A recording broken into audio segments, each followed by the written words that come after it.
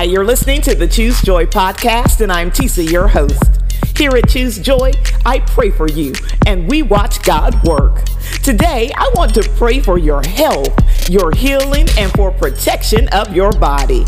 I pray that no hurt, harm, disease, infection, or pain comes your way. The Lord will be your strength and your shield. I pray that the issues that start from within, like stress and unhealthy eating, stop right now in Jesus' name.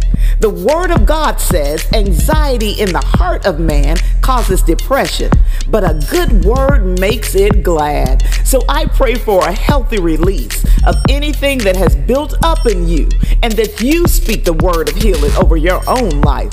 No matter what the world may show you, I pray that you keep praising the Lord through it all.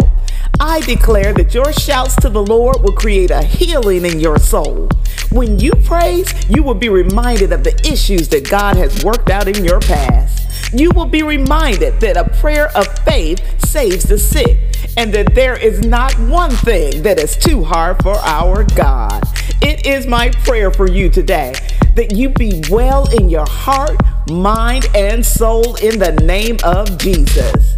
If you believe and agree, say amen, because all things are possible with God. Amen. Thank you so much for praying with me here today at Choose Joy with Tisa. I was reminded how much better I feel when I praise. Even when I have aches and pains, songs that celebrate the goodness of God, they make me feel better. It seems like reflex sometimes for me to choose to complain and lay around and feel sorry for myself, or even just stay in bed. But every time I choose to focus on the Lord instead, I feel better. When I give God just a little, He returns to me 1,000-fold. I want to encourage you today to just say out loud 5 things that the Lord has done for you and give Him thanks. I promise that giving God praise is healthy for your soul and anything that ails you. In Jesus' name. I hope you will join me for tomorrow's prayer. And if today's prayer was for you, let me know by leaving me a comment at tisajones.com.